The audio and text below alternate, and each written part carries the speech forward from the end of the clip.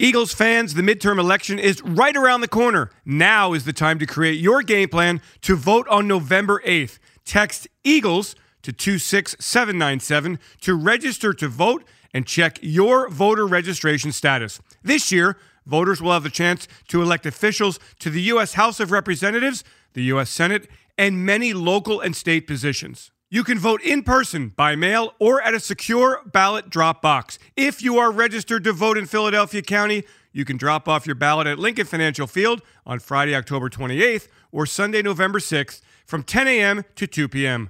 Our democracy is only as strong as our commitment to participate in it. Go Birds, and go vote.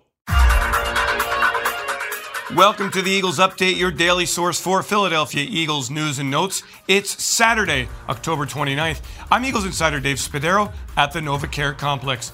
The Eagles 6-0, back from their bye week, fortified with the addition of defensive end Robert Quinn, and now they are set to face the Pittsburgh Steelers on Sunday at Lincoln Financial Field. What will the Eagles' level of intensity be? It's certainly been a topic of conversation throughout the week. Can the Eagles maintain that level of excellence and urgency that they created in that 6-0 start?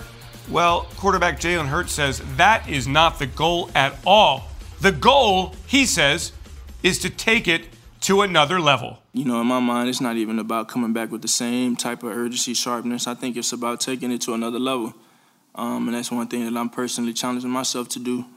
Take it to another level. Take your focus to another level. Take your preparation to another level. Take that step. You know, I think the only direction is to rise. I've said that. I believe that. So that's the mentality. Hurts and the Eagles offense have scored 112 points in the second quarter, 70% of their season output. So clearly, they want to be more consistent on Sunday against an aggressive Steelers defense, one that Hurts has a lot of respect for. They're a great football team, well coached. Got a lot of respect for Coach Mike T. A lot of respect for him, and you know, I think with a team like this, you know, they play hard. You know, they play hard, and I think they're a really good football team, and they play really well on defense. So I think for us, we just have to be prepared for them, giving us different looks. They've shown a lot of different things. We just have to be prepared for them, you know, be able to execute.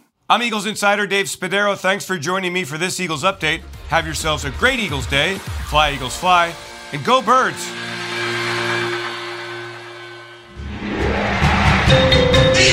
Eagles Entertainment.